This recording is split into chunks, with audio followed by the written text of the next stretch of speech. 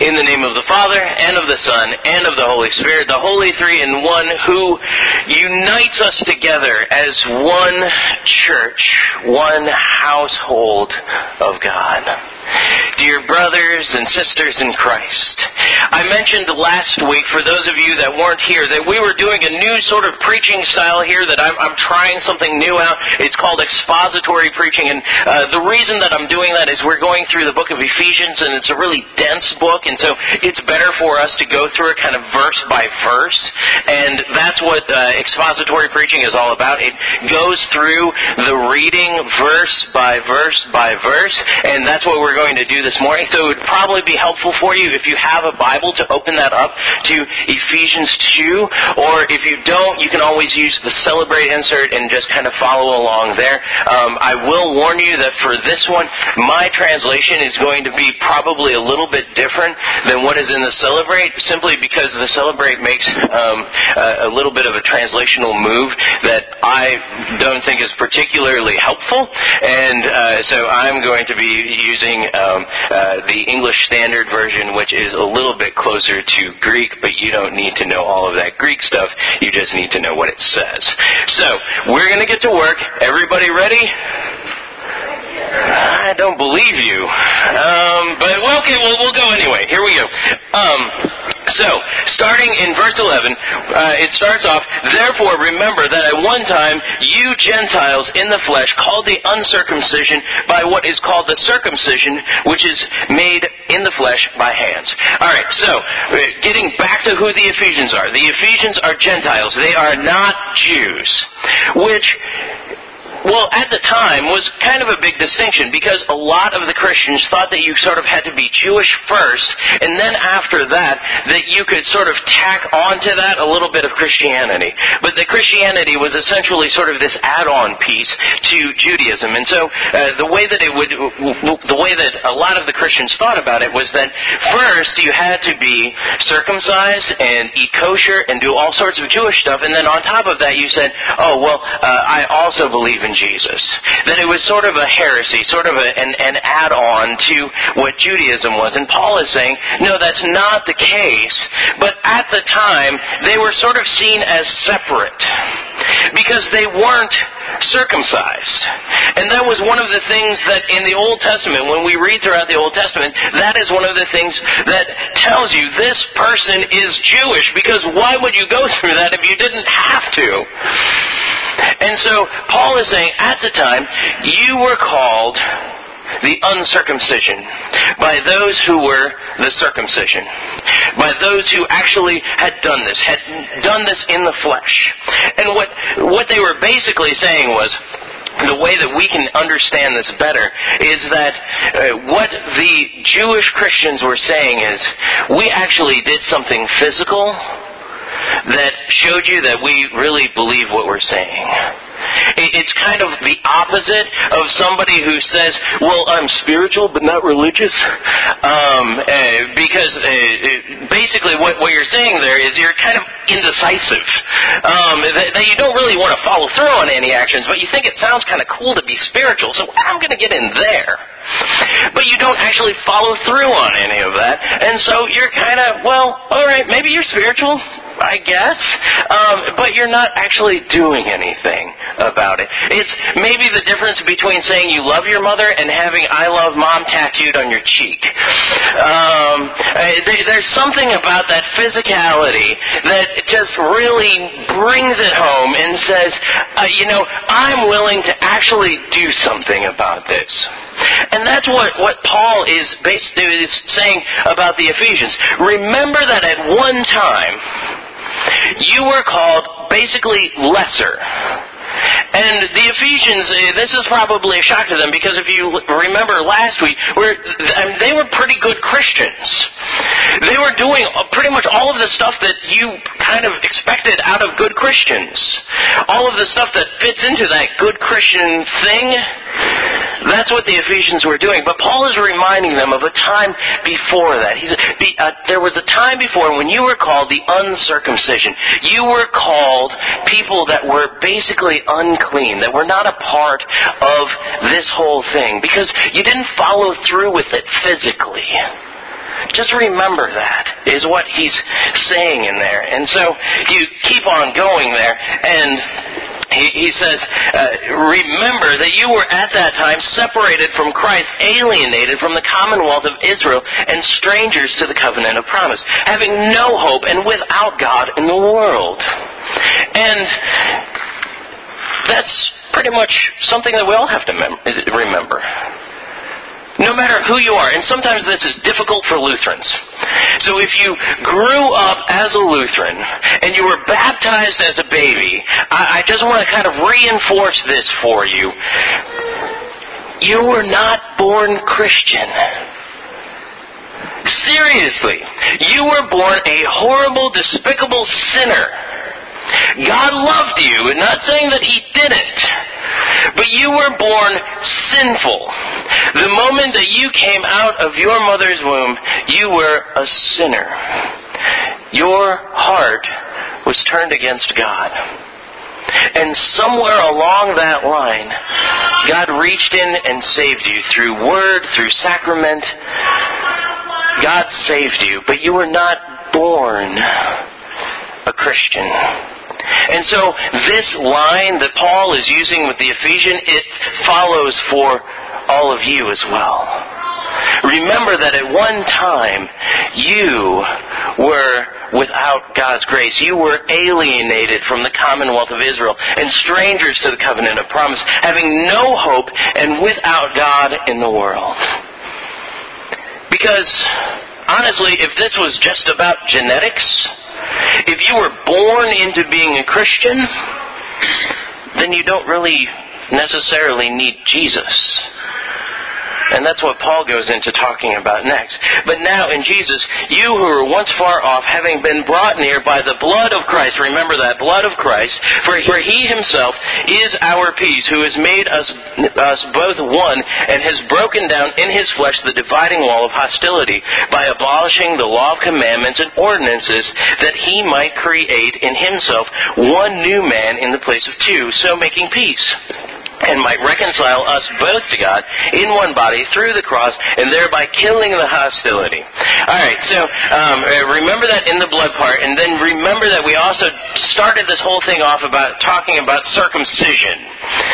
Now, I did think that it would be kind of cute for me to ask how many of you in the room have been circumcised. But I don't want to know that. You don't really want to know that. We'll just leave that one alone. But I will ask this. How many of you have ever witnessed a circumcision? No. Nobody. Wow, that's interesting. Okay. Well, if you want to, you can look it up on YouTube. I know. This is what length I go to as your pastor. Seriously. This was not a pleasurable experience, and you can go to YouTube and do it yourself and find out exactly how not pleasurable it is. When you watch that being done, I mean, there is no question about it. You're sitting there, you're squirming in your seat, you're going, oh my goodness, what is going on? Oh, there's blood. And it's not a lot of blood, but it's definitely blood. And it's definitely, you're sitting there going, wow. This is really sort of painful for me to watch. And what Paul is saying here is he's drawing those two verses together. That he's drawing together the verse about being circumcised and uncircumcised, and the verse about being brought into the church by Christ's blood, that he's bringing those things together. What he's saying is, you Ephesians, you weren't circumcised.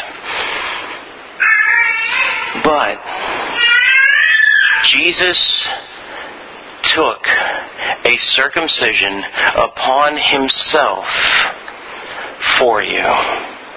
What Paul is saying is that when Jesus Christ went to the cross, that what He was doing was actually more painful, believe it or not, than being circumcised.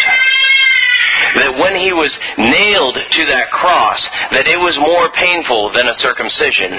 When that crown of thorns was put on His head, that was a part of that pain that he experienced.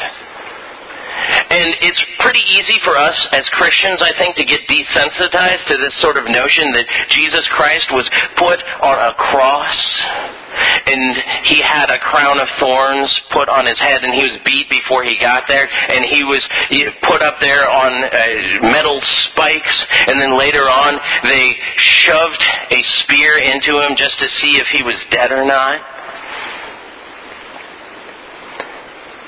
We can get desensitized to exactly how painful that was and not understand that that is more painful just in itself than any circumcision ever would be. And then you add on to that the pain of Jesus Christ, who has lived in community and communion with the Father and the Spirit for all of eternity, that at that very moment, the Father and the Spirit, that sense of community is lost as Jesus Christ dies on that cross. Essentially, what Paul is saying here is that Jesus Christ was circumcised for the uncircumcised. That the pain that he went through was much more than the pain of any circumcision, and much more bloody than any circumcision. And through that, what God has done is that he has broken down that barrier between circumcised and uncircumcised, so that there are no longer Gentile Christians and Jewish Christians, because everyone has the same circumcision. And that circumcision doesn't have anything to do with what you see on YouTube when you go and you Google it up later.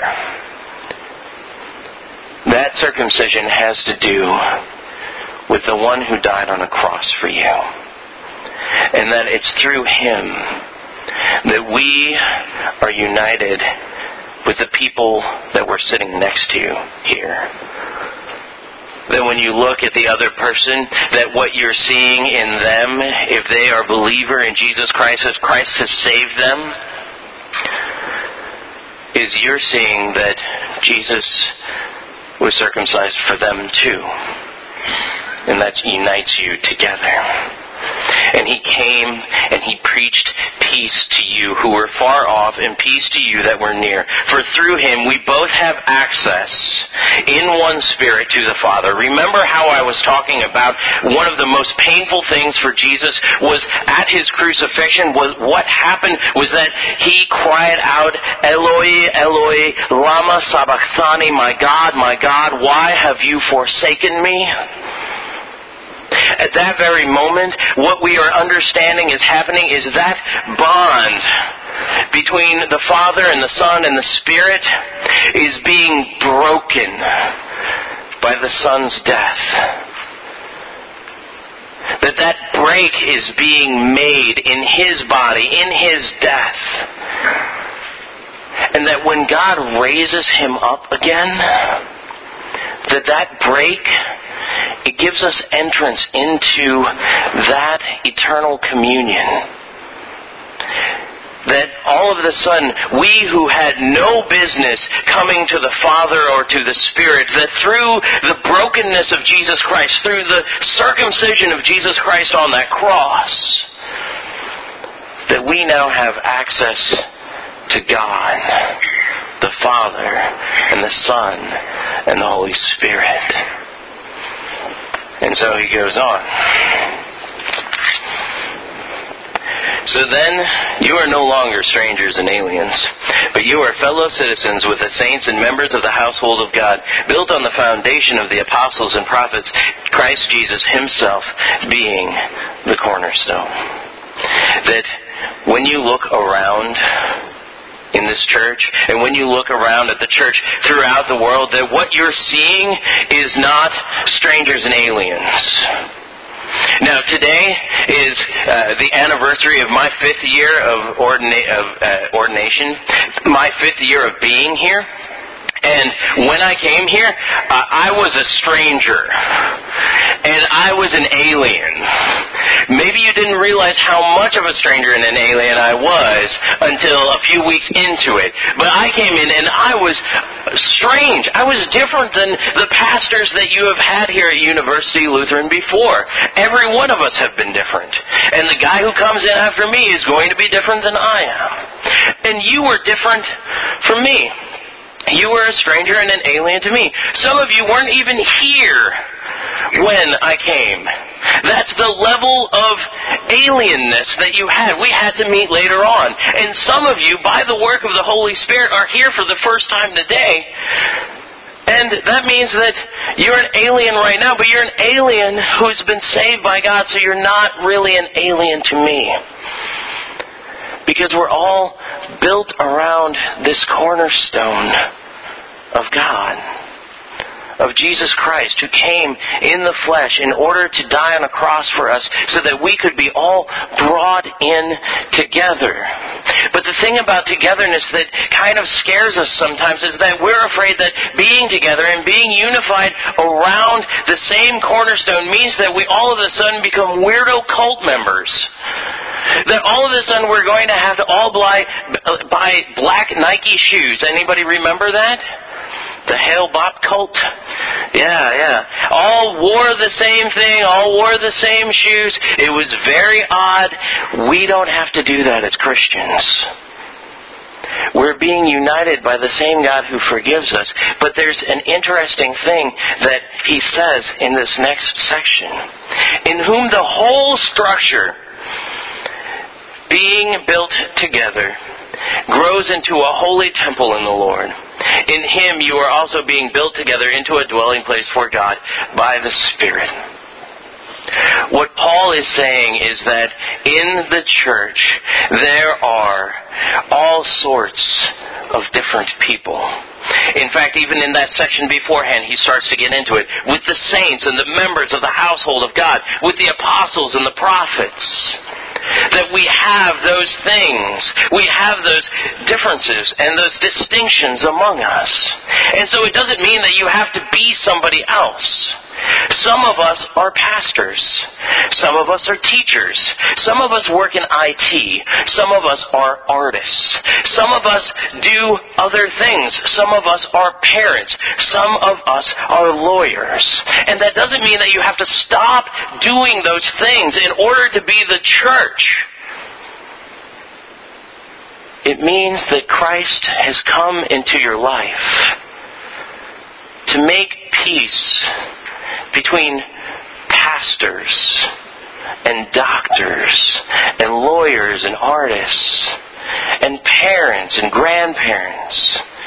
That whoever you're sitting next to there, that Christ through that circumcision and forgiveness is bringing you closer to Him as a unique individual as you are, bringing you closer to the other unique individual that is near you. And none of that is because of what you've done or what you will do. It's not because you've been circumcised or because you're uncircumcised.